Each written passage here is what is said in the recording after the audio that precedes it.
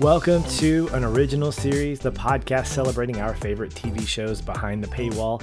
I'm Patch, one of your co-hosts, and with me, celebrating the world of long-form storytelling, one giraffe at a time, is my best friend and co-host, Aaron. I would give anything to feed a giraffe right now. After watching that again, it's on my bucket list. My wife and son, we sometimes kick up an episode of AFV, America's Funniest Videos on Sunday nights. Sort of a ritual of ours. If it's something we watch on television, that or American Ninja Warrior, it never fails. There's at least one video of a family or a couple inside a car trying to feed like a camel or some kind of obnoxious wild animal with food, and they're getting pecked at and stuff. Not my favorite videos, but perhaps a giraffe would be on one of those little safaris. It wouldn't be nearly as like mean or whatever. No, they're pretty nice animals, I think. You just give them some. What was she feeding it? Grass? Bananas? I don't remember. Leaves of some kind? Yeah. Leaves of grass? Oh, that's a Walden thing. Okay, never mind. That's Henry David Thoreau. Get existential for a second. All right, we are in the season finale of season 1 of The Last of Us, entitled Look for the Light. If you didn't pick up on it, the first episode was the first part of the Firefly mantra, when you're lost in the darkness. And this episode bookends it with the last part, Look for the Light.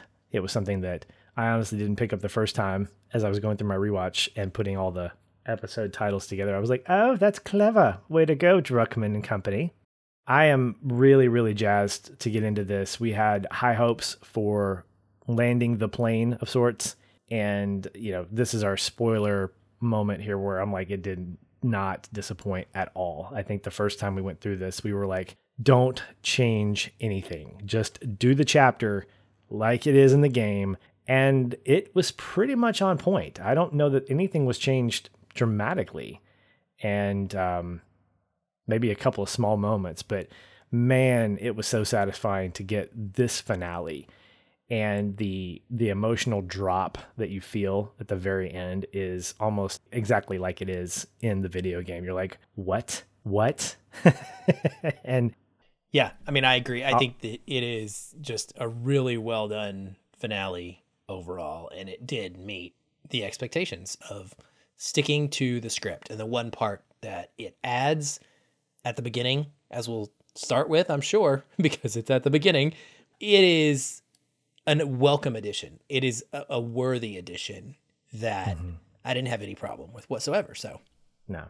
Well, let's get into it. We have a cold open for the first time in several episodes. Aaron, I was thinking about you, like he's probably just slow hand clapping as this episode is starting because he wants the cold open to happen.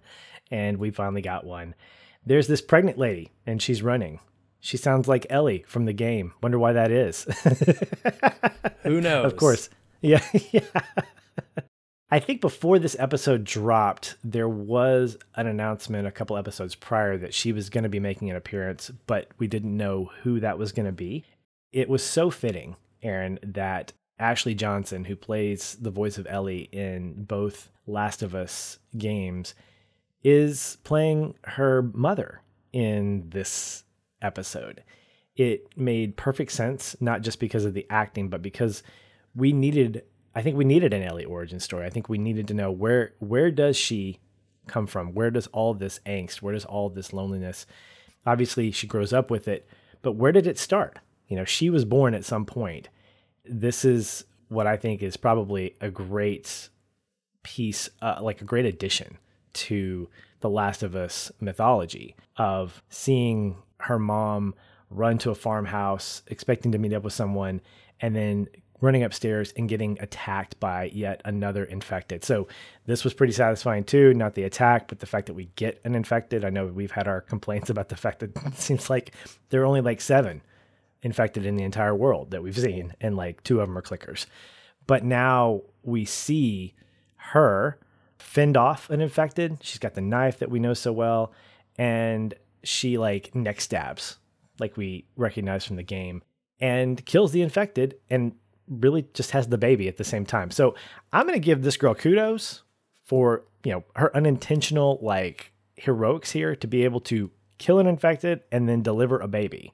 So I didn't expect that. I didn't know how it was going to be delivered, but the fact that it's the push to kill pushed Ellie out of her, and then we see this baby on the ground. It was kind of shocking, and I was kind of in awe at the same time.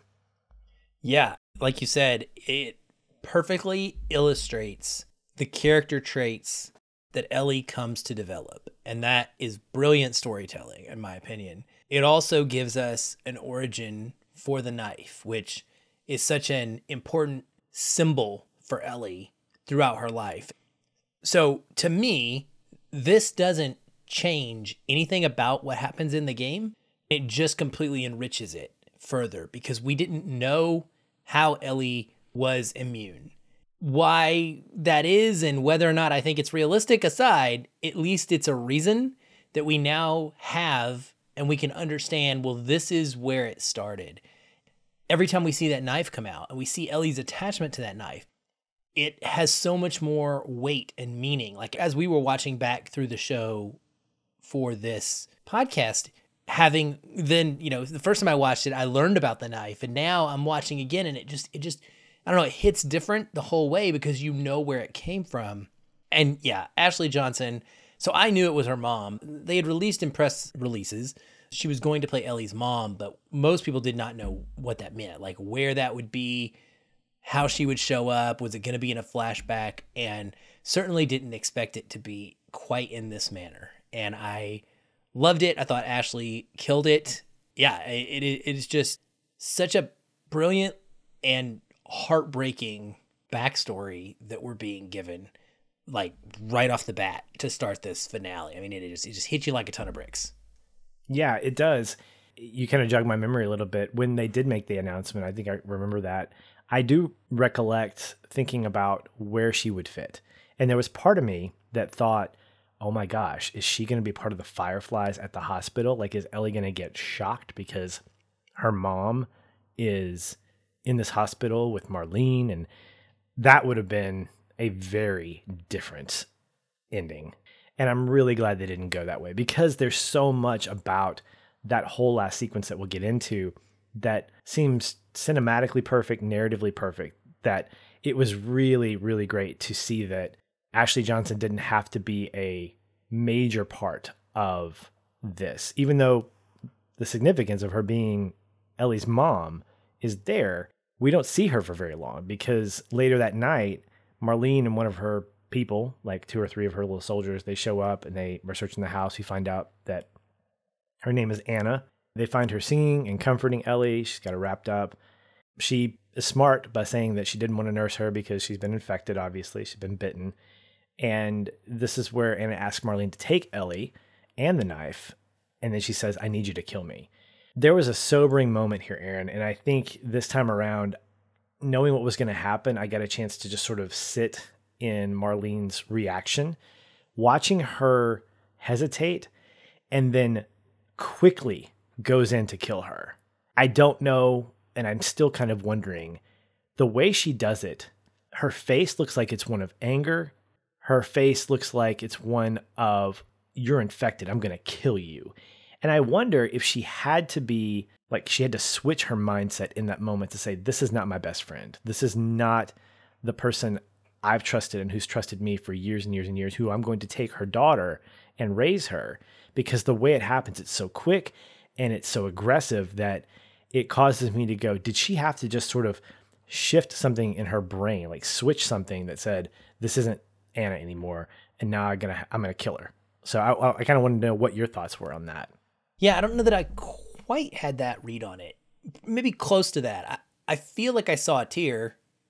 I agree with you that there is definitely a stealing of her nerves that happens when she turns and gives the baby to the lackey, the Firefly, and puts the knife down. And I love the little details in this show all throughout it, but things like this piece of dialogue where Marlene specifically says, put your hand under her head. Like, she tells the man how to hold the baby. There's a intentionality in the words she uses. She doesn't just pass the baby silently. She tells him how to hold the baby. And then she turns and, like you said, she walks in and we get that shot, that close up of her face. I guess I feel like the anger that you're seeing is definitely there, and it's at the world. It's why does this have to happen? Like, how am I supposed to kill my best friend or this person that means a lot to me, this person that just had a baby that is never going to get to have a life with that child? And then, yeah, it's such a quick act. I think it's very similar to the way we see Joel execute people throughout the show, and specifically in an episode that we're talking about right now. Like, there's a quickness to that decision making. Once it comes, you can't linger and you can't dwell on it. You just have to do it and move on with your life. And I think Marlene at this point already has been through a bunch of ish and is able to do that. And people like Marlene and Joel and Tess, like, they're able to do these things. Sad as it is, that's why they're the ones that have survived and the ones that can make it through when so many can't, is because they have that ability. And it's shown there from Marlene. Yeah, that's a great point. I appreciate that perspective, and I can see that. To not be able to get away from the anger and to be beaten up by what's happened so far, it's almost like she's getting revenge on the world through this killing. I think she had to be able to sort of switch over and say, this is the world that I'm killing. This is the infected. This is not Anna anymore. And I imagine, sort of as a side note, this might have, we never really get told how Ellie, in her first kill, like with Riley, like how she did that. Did she have to get aggressive too? And I almost wonder if in a flashback, we would see the same thing happen with Ellie and Riley. These two people, these two friends who cared deeply for each other, one turns and the other person has to, instead of going crazy together, she has to make the hard choice and kill her, which she does, but we don't get to see that. And I kind of wonder if it's a little bit poetic that might have happened that same way, where she has to sort of go in with aggression and that kind of stuff. So just some speculation there. Well, we've moved on to present day. We're back with Joel and Ellie. They're on their way to the hospital, and Ellie's daydreaming when Joel is trying to get her attention. Very much something that is exactly like in the game, complete with the sort of muffled voice of Joel trying to talk to Ellie. She's sort of just out there. I noticed the dynamic change here. This is something I got from the game, but I think it's Pedro Pascal's facial expressions, his nonverbal stuff that go along with his dialogue, that show me that their roles have almost changed a little bit, Aaron. At first, you have Joel, who's been like rode hard and put up wet. He is weathered by the life that he's lived. And you've got Ellie, who's this like freewheeling, pun-making girl who's trying to provide levity in this whole like messed up world. And now we have Joel. It's almost like the timbre in his voice changes. He feels a little bit lighter on his feet. The way he delivers his lines, it just feels like there's optimism here. Like there's the first time I felt relief with Joel, especially as he's talking to her about, hey, I saw a guitar in that trailer. Would you want to play guitar sometime? That'd be cool. The way he shows her, I got Chef Boyardee because, you know, she likes Chef Boyardee. I love that. Those little things. Beefaroni. Beefaroni, right? I love Beefaroni growing up. It was so good. But I think that watching this, it really does create a dynamic shift, because we've been on our toes so much. Like what else bad is going to happen? What else bad is going to happen? And so I'm almost afraid to be with Joel these next few minutes as he is lightly just going along this mission, knowing that things could get better. It was nice. I really enjoyed it. It was still a little uncomfortable because I hadn't been used to that, but I liked seeing this dynamic shift a little bit. Yeah, I agree. I mean, I think it's just classic The Last of Us universe, and the way that this apocalypse and such has been given to us. They go through a very hellish event of some kind, and they come out closer, inching there little bit by little bit. This is where they're starting to, bond in a way that is really special and makes you really happy, and is going to intentionally make it much more difficult when choices have to be made. I think one other part of this that I noticed is how it's so much on Joel's end. Like, Joel has crossed over and Ellie is experiencing massive PTSD. Like you said, distracted. Like, she is I feel it's not even just distracted. I think she is completely rattled by her experience at Silver Lake. She has stopped talking. She's normally chatty and sarcastic and banter, and it's none of it's there. While she isn't outwardly rude or doesn't push him away, I think that's what the old Ellie would have done. So there's still a closeness there. She's all up in her feelings, big time. And I think we see that, and things that are going to happen in probably the next scene are things that help to bring her out of that. And it's in this moment that Joel is walking through a building, and they decide that they need to go up on top of the building and over. And this is where we get one of the more beautiful moments of the game and the show, after Ellie attempts to bring a ladder down for him to climb. She lets it go, which is it's a game moment. It also makes me angry because, Patrick, she drops the ladder and immediately screams, "Joel, come on, get up here." And I'm like, you just dropped the ladder. Like, he could come on a lot faster if you were helping him up. I was like, but knowing what she saw, I mean, I know. I think it just adds to the opposite vantage point that she'd been kind of living with. Like, if she had trauma and she was kind of in her feelings, this kind of turned the channel to say, we're going to still be in your feelings, but we're going to turn it up to the most beautiful thing that you've ever seen. And so after climbing up the ladder, he follows her. He sees her at the edge of a building complete with giraffes. It is just amazing. It's the same feeling I got in the game, this like wide shot of a giraffe and this blue landscape. It was just purity. It was like nothing has been touched here by bombs and whatnot. Now, granted, the city is messed up.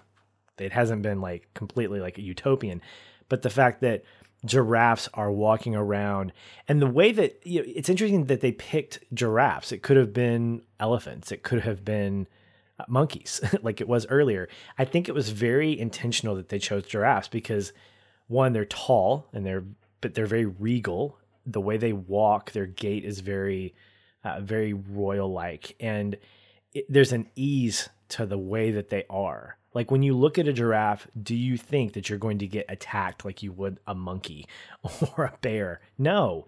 Giraffes, even if you can't pet them, and I've been not that close to giraffes, but I've been close to giraffes enough that they're very, very much like standoffish. So for them to choose this particular animal and to kind of reflect on the fact that, look, there can be some peace in this world. There can be little moments that we can appreciate. It reads right into Joel's conversation with Ellie, where he says, "So is it everything you hope for?" And she goes, "It's got its ups and downs, but you can't deny that view." And I think that statement that she makes is her way of saying life sucks most of the time, but this is an up. And this view you can't deny. Metaphorically, this moment, this sense where I can breathe as easily as you can, Joel, let's just sit here. I think the dialogue between them here is precious, and it just solidifies how deeply they care about each other. Yeah, I think the line that really came out of this one for me was when Ellie's telling him that when they're done, what they're going to do. It's so sweet just hearing her say, she's like, whenever you're done, we'll go wherever you want. Tommy's, Sheep Ranch, the moon, just those three specific things.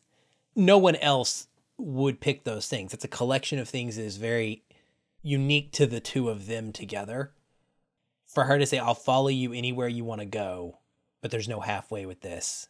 We finished what we started. And it's just brutal because you know that it's going to be challenging no matter what happened. And again, there's like with Marlene earlier, there's like this thing that happens in this universe where you have to take those feelings and stuff them down inside of you. And she is experiencing this beautiful moment with the giraffes, and she has to immediately compartmentalize it and then get back on task.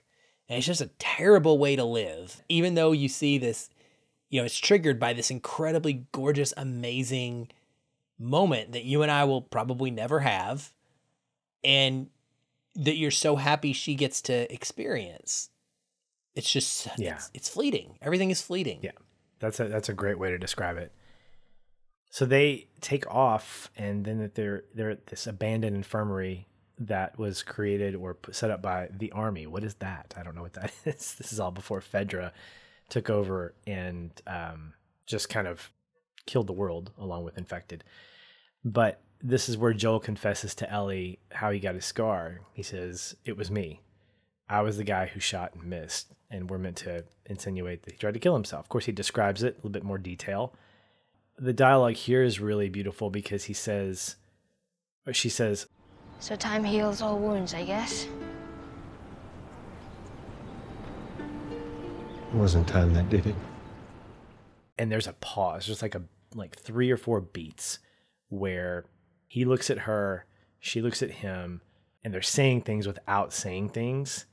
It's like they've become father and daughter. Like he sees her more deeply. This is the first time in a while since the resort that he has showed deep emotion, but he's doing it in a way that there's still hesitation. And I think that's just part of the scarring that comes from living in the world where they are constantly being bombarded by different things with moments of giraffes and things like that. And so having a pocket of dialogue here to show that he's essentially saying, I'm giving you this moment to let you know that you are the reason that I am still here.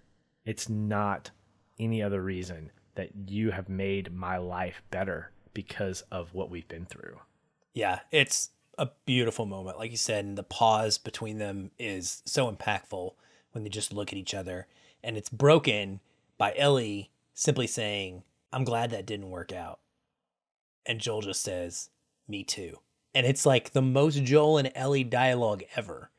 It's not, I love you so much, thank you for saving my life, right? It's not the words that you would read in a novel or whatever. It is a very realistic depiction of these two characters and the way that they interact with one another. It's super consistent. And I just love that so much because I'm glad that it didn't work out. You know, like that's almost like a sarcastic thing that might come out of her mouth, but it's not in the tone that it is said.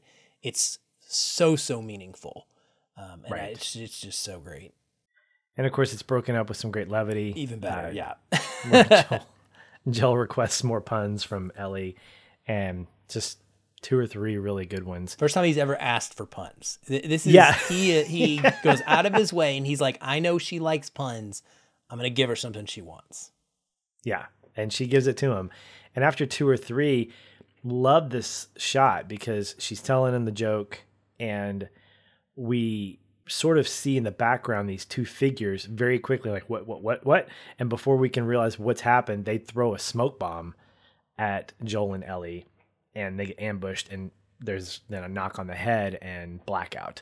So again, nice pockets of joy intermixed with the nastiness of the world. Well, then we're in the hospital finally. Joel wakes up, he sees Marlene. He asks about Ellie, and Marlene says she's safe. And I'm like, nah, she's not safe. Marlene explains why Ellie's in surgery, that the cordyceps has been with her since birth, and that being in her could create a cure. I don't want to go into all the details, but it's essentially that the cordyceps, when she got infected, because the cordyceps was already in her, it thought it was cool, and I guess it gave her immunity. And so that theory then creates a crisis of conscience for Joel because he realizes, oh my gosh, it's in the brain. They're going to have to kill her in order to get this potential vaccine out. Another tender moment with Joel. He's like, please don't do this. Please don't. And Marlene's like, we got to do this, Joel. I was thinking about it as she was telling him all this time. And I was like, what if Marlene just didn't do this? What if they just didn't tell Joel the truth and what was happening? Because she could have lied, and it was in the process of happening. Like the surgery would have gone through before he was able to realize and stop it. I was trying to think through this probably on too deep of a like meta level of me trying to figure out the storytelling devices here. But I think it works because Marlene has never been a character that is overtly bad or hateful or hurtful to people. And I think she has had a, contentious relationship with Joel at times, but she understands his value and she doesn't hate him. I think she is doing what she would naturally do, which is just tell anybody that in this situation the truth. Like, she's not thinking through this carefully because I don't think she expects Joel to react quite this way. I mean, I think she expects him to be upset because she tells them pretty straightforward, and she's like, take him away, get him out of here. If he does anything, then you kill him. So she respects him. I guess that's the word I'm looking for. She respects him so much because he got this far that she really wants him to know the truth and give him a chance to just move along and get his life on with it. And then that line that she gives him when he comes back at her and she says, "Oh, I promised her mother that I would save her child, Joel. So I do understand. I'm the only one that understands." That's a powerful thing. I don't think she understands the relationship between Joel and Ellie. Clearly, she doesn't know what they have now. And I think it's stronger in a lot of ways than the promise that Marlene made to Anna. But I love this moment because you really get to understand that both of these characters have an investment in Ellie's life, and it's not easy for anybody. Yeah, it's like having two parents who are trying to provide a way for their child, and they're in harsh disagreement. Maybe it's a divorced couple or something, and their child is making a decision, and they're like, "No, I know what's best for her. No, I know what's best for her." And that's what I see here, is that you have Marlene, who's made the initial investment from birth to however old she is now, and then you got Joel, who rightly so is respected by Marlene, not because he's a father, but because he's a soldier, because he's a survivor. Like, she respects him for what he's done, not for how he cares, not for how he is. I think that she looks at Joel without knowing that he's a father first. And I think that for a long time, Joel didn't see himself as a father of any kind because he lost his daughter. This whole journey with Ellie has been a spark and a reawakening of what it means to be a dad to your child. Again, this goes back to what we were talking about in the previous episode with David. Had we stayed with David the whole time and grown up with his journey, would we have respected the choices he made? Well, ultimately, probably not, because he just went wacko. But we question that because we know that people are on different journeys. And I think that Marlene is kind of like us to Joel, like we are to David, in the fact that she doesn't know what's happened over the last 6 months. All she knows is that these two have been on a hard journey that she herself has admitted nobody else could have survived except Joel. So I think that respect you talk about is respect for the journey, not respect for how he cares for Ellie. And in that moment, because we're on Joel's side, because we've been with them for the last 6 months, we're like, "Marlene, you're awful." When in actuality, she's not. Like, she has a point. She has a valid point. For her not to tell Joel, I think would go against her character because she's not that way. But I think it was kind of stupid that she did because of the fact that I think she underestimated Joel's deep love for Ellie. And rightly so, because that's what we get next, where he's being escorted out, the two guys get shot, and he grabs Ellie's knife and his pack, and then this combat montage begins. This is a question mark for us, Aaron, because the last probably, well, for me, it'd be like 45 minutes. For the average player, it'd be like 15 because it takes me too long to go through this whole thing. It's pretty long, man. Times. It is a lot. This is where I would die, by the way. This is where I would die. You got to stealth around quite a bit. You do. And you don't, in the game, it doesn't seem to ever end. Like, you knock out 15 guys and you're like, okay, is it time for, okay, next batch. And then you're like, all right, that's got to be, nope, there's another batch. And it's not until probably 20 minutes later from just solid combat that you end up where you do. And I was really kind of questioning, how are they going to handle this? Because there's no way that they're going to skip this. Like, this was an integral part of the game. Like, this is the last journey that Joel has to go on to rescue Ellie. And I loved how they did it. A montage of him in slow motion, kind of all Zack Snyder-esque, where he's grabbing different guns, he's shooting. It shows that he has no mercy. As you mentioned before, the switch has flipped in him, and he's like, this is what I'm going to do, and nothing's going to stop me. And it captured so much his devotion to Ellie. I love how they handled it, because they're not big on combat, rightly so. You don't want to watch people go around for 30 minutes and shoot things. It's just not fun from a spectator point of view. You want to participate in that.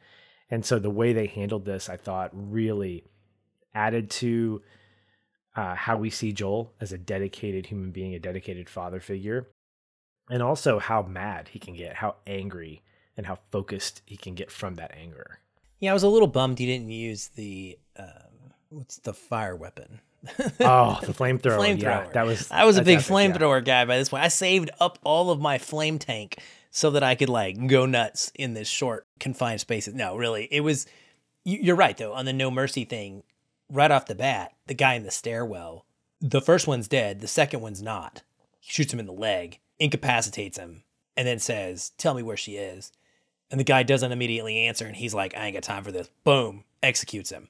And then there's another moment during the montage where a guy puts his weapon down, raises his hands, and Joel's like, dead. Like, there is no, that's the real, like, that one's even worse. That's the, okay, you don't care anymore. Like, it's vengeance at this point.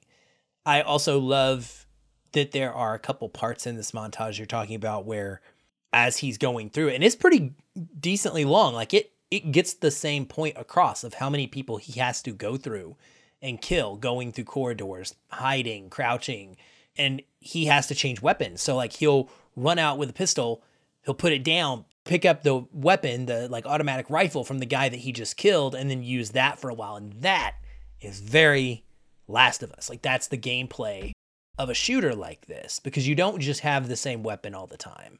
Like you are improvising on the fly. You run out of ammo, you pick up whatever's near you and you use that. And I like that it kind of got that in there as well. Yeah, it's just a beeline of rage against the machine, and nothing will stop me from getting to her. Yeah. Well, the climax of this scene to me is the pediatric surgery room. Goes down the hall. That hallway, Aaron, is so iconic, especially in the second game, because of how it's used in multiple ways. I'll just say that. I won't spoil anything about the second game, but very much a focal point, that long hallway into pediatric surgery. He makes his way into the room and he sees Ellie about to be operated on. The doctor says, hey, you can't be here. Boom, done. Just like in the game. And then he points the gun at the nurses, who react just like they do in the game. He sees Ellie. He spares the nurses, and I ask myself, is that a good thing that he spared them? I don't know.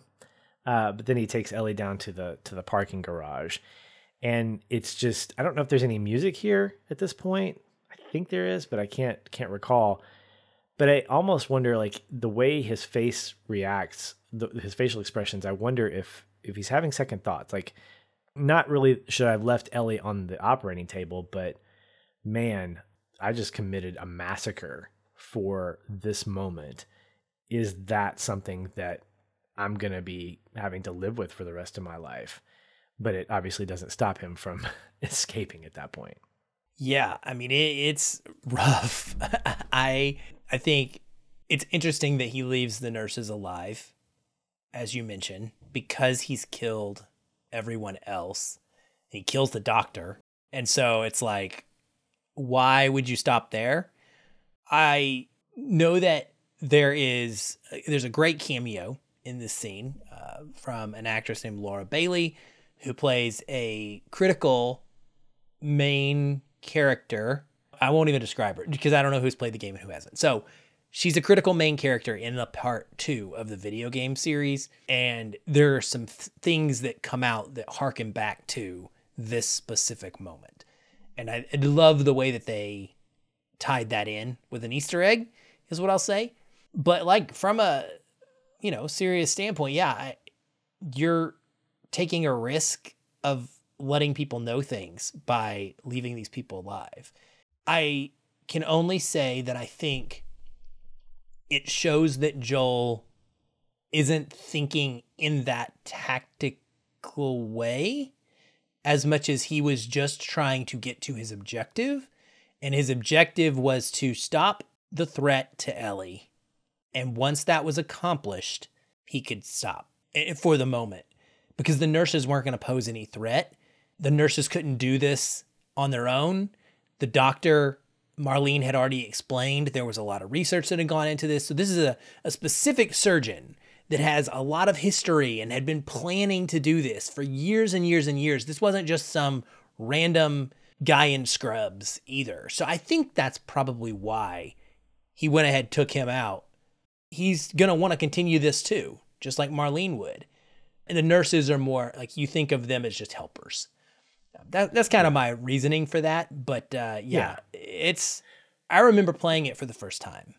And what's interesting, Patrick, and I will say this about the video game for people who haven't played it, is I learned this after the fact. You don't have to kill this doctor. The game, when you go into the room, it sort of points you toward him. And it's like enticing you almost, because you've just gone through, like you said, maybe up to 45 minutes of killing people on your way to this room. But you don't actually have to do it.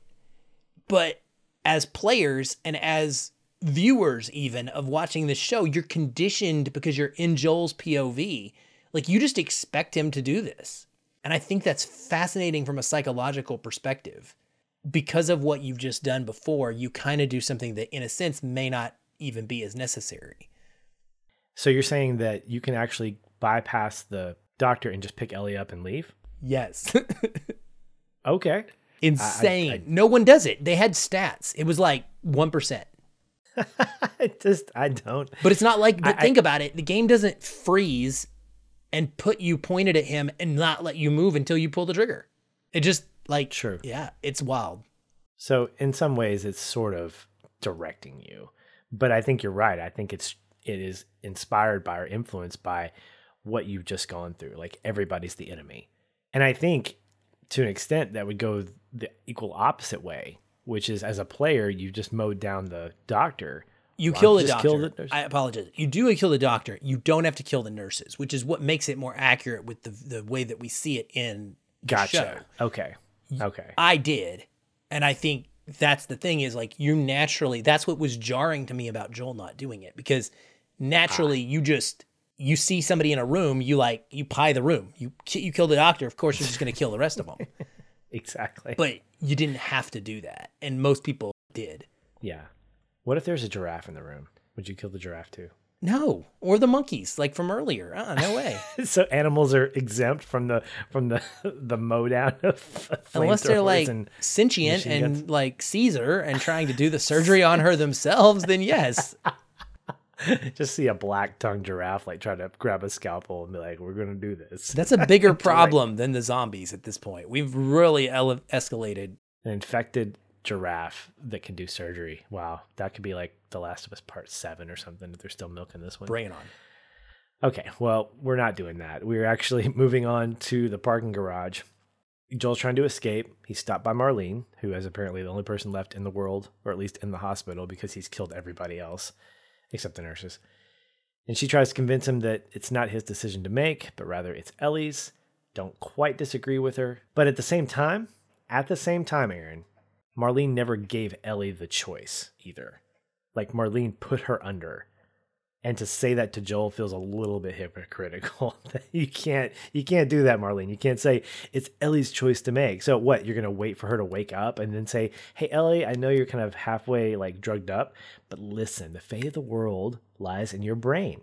Are you cool with us ending your life for the sake of the world? No, I think at this point, the fact that Marlene physically put Ellie in a position where she couldn't make the choice, she doesn't buy her own advice here at all.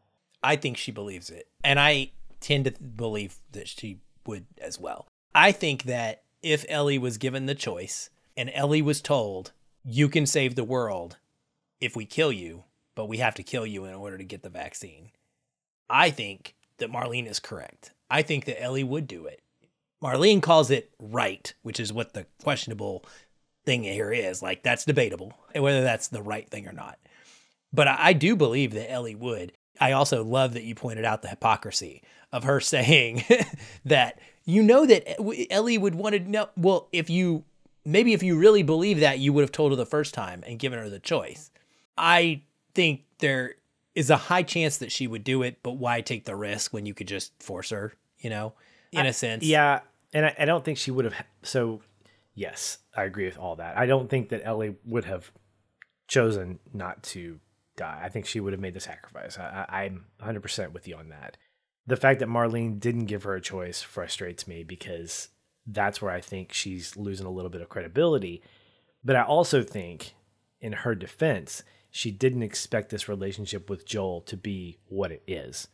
Yeah. And so there's a part of me that says she put her under because there wasn't anything for her to live for. Like, she doesn't have a mom. She doesn't have Riley anymore. She doesn't have anything. And so Marlene takes her, gets her prepped for surgery, and then she has this conversation with Joel.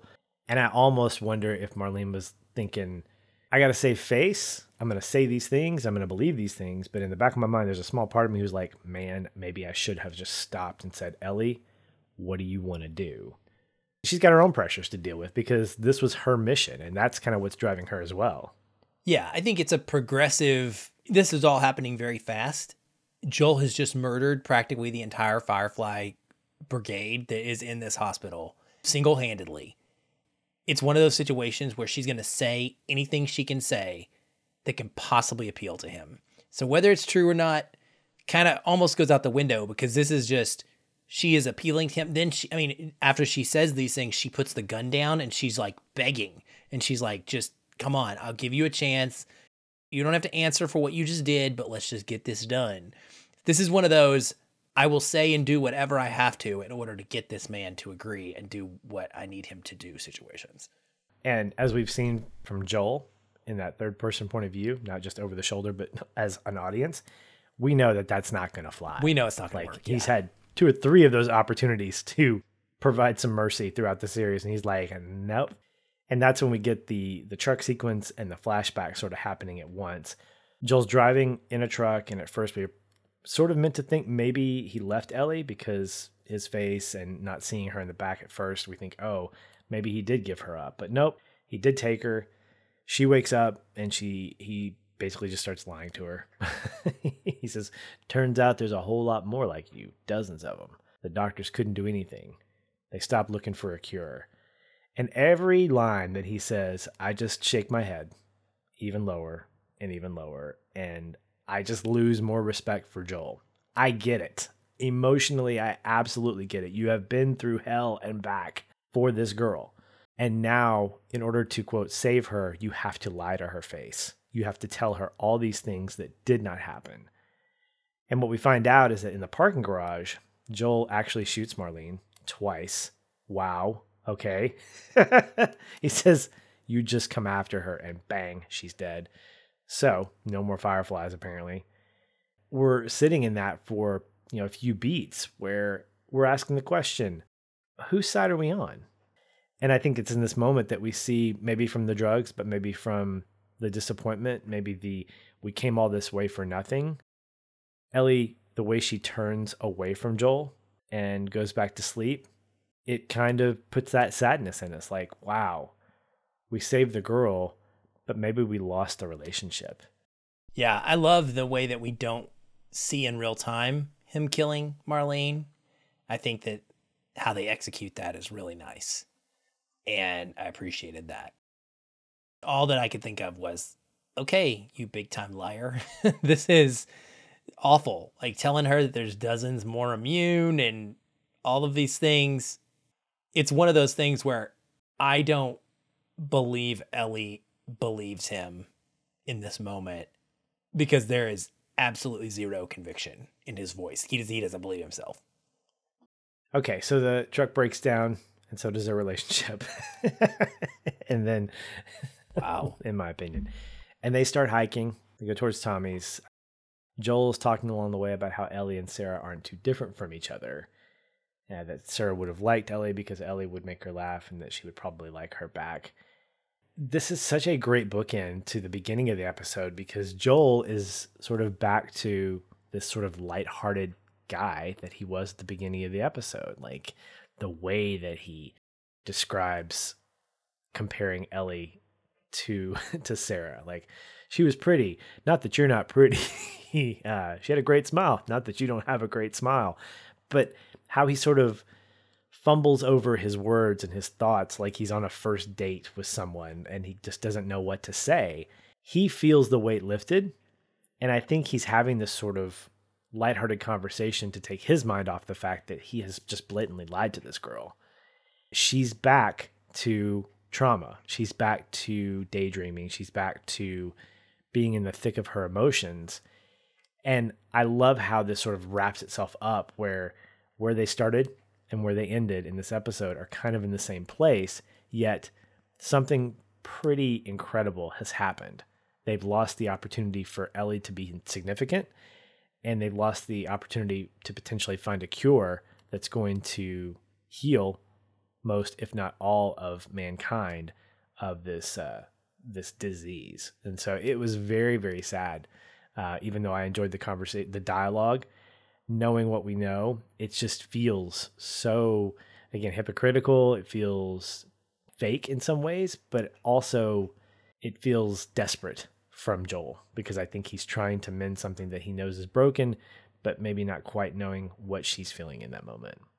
Oh yeah, it's dirty. I mean, it's very dirty. Yeah. Joel he has discovered and found something, and it took all this time to break through these walls for their relationship to grow to this point of value for him and for it to change him and open him back up to love again. He doesn't want to let it go. It's a very selfish feeling that he is experiencing. He's like, I've suppressed this for years and years and years, and now here it is. It's in my grasp. I got a taste of it right before we went into that hospital, and I want it back, and I'm willing to do whatever I have to do to get that back. And that's not heroic. That's something that we should be very critical of him about. And it's why the ending of this game is so divisive, because not just of the choice to save or not save her, but like the choice of what you do or don't tell her and how she reacts to that. What does that mean? And what is that going to mean for her future? Because in this story, we don't know. You know, The Last of Us 2 didn't exist for years and years and years and years. And it was just massive fan arguing and speculation over the way that Joel treats Ellie in this scene. And does it undo all the good and all the fatherly protection that he's offered her for this entire journey and all of these things, man? It is complicated, and that's okay, because his love is real. His love is real, and her love is real, even though there's not fully truth there. So it's complicated. Yeah. I think this adds a third layer to her trauma of relationships. She said several episodes ago, everyone I've loved has either left or died. And now you can add lied to me. I think the common thing here that I picked up on was the fact that she wasn't even given a choice by him. She wasn't given a choice by Marlene or by him. Granted, Marlene was probably right in that if she gave her a choice, it would probably be for Marlene's approach as opposed to Joel. But the fact that he has taken that agency away from her, not only not giving her the choice, but covering it up by saying all these things that aren't true, it just adds to that third layer of not having someone you can be with fully. The accent piece of this scene is when, after she talks about when she had to kill Riley, her first kill, she says, Swear to me that everything you said about the Fireflies is true.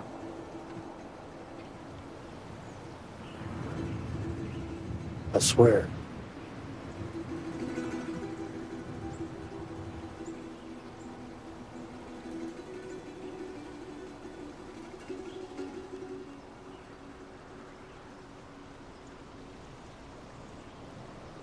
Okay. Man, what are we going to do? In 2013, we were waiting like 7 years for the next answer. Me shorter than you because you played it in real time. I played it, I think, several years later. But it is just an absolute gut punch because she wants to believe him. She has trusted him. She has seen how he fights for her. And knowing that he straight up lied to her, it's like, okay, when this hits the fan, because it always does, how hurt, how deep is this going to cut? And it just leaves us wanting resolution. It leaves us wanting answers. And just like the game, we don't have it, and that's okay. That's what I think a great ending to a story is. It just leaves us with questions, wanting more, but being okay if we can't get it, because our speculation and conversations and all that stuff can help satisfy some of the emotional trauma that we're feeling at the end of this story. Yeah, it's brilliant. I mean, it really is. Like I said, it launched years and years and years of fan conversations and debates and finger pointing of judging people based on their opinion on what the ending of this game or how it should be read or how characters should be judged, etc. Because it's hard. It's so hard. And the way that conversation happens, like you said, it's swear to me it's true. And it's the lie, the point blank, I swear. And then her saying, okay, which in my humble opinion is 100% her saying, I don't believe you, but I'm going to choose to say, okay, because I would rather deal with the lie and go on to have the best possible experience with you in my life that I possibly could versus knowing the truth and having it potentially harm or ruin our relationship. And I think, and this is the most human of things right here, Patrick, like relationships, we all deal with this. Who among us has not told a lie because we wanted to spare someone's feelings? You and I covered a movie on Feelin' Film podcast earlier this year called You Hurt My Feelings that is 100% all about this exact concept. It was, I told you something that wasn't true because I didn't want you to be upset or hurt. And that's what's happening here. And it's hard. It's so hard, but it's real. It's realistic, and I think ultimately I am left when I watch this show, when I play this game, satisfied because this is what I am glad has happened. I would rather have these two people having an ability to go forth in this world and share a life together, regardless of all the crap that they've been through, and try to move forward and be happy and have love, than the alternative, whatever that might be. Absolutely. So, yeah, I couldn't have said it better. Well, that does it for season 1 of The Last of Us, and that will do it for us on this episode of an original series. But be sure to check out our next conversation celebrating the world of long-form storytelling. Aaron, thanks for stepping in and being part of this journey with me. I've enjoyed it. We're definitely going to have you back for future series.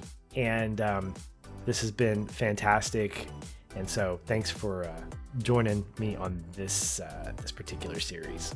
Thank you for having me. It has been a joy, a blast. I'm just glad I got to rewatch this again, having a reason to, and getting to talk through it with you. It's been perfect. And I'm just really thankful that you had me here to do this. Well, be sure to check out our next conversation celebrating the world of long-form storytelling. Until then, I'm Patch, he's Aaron, and we are out of here.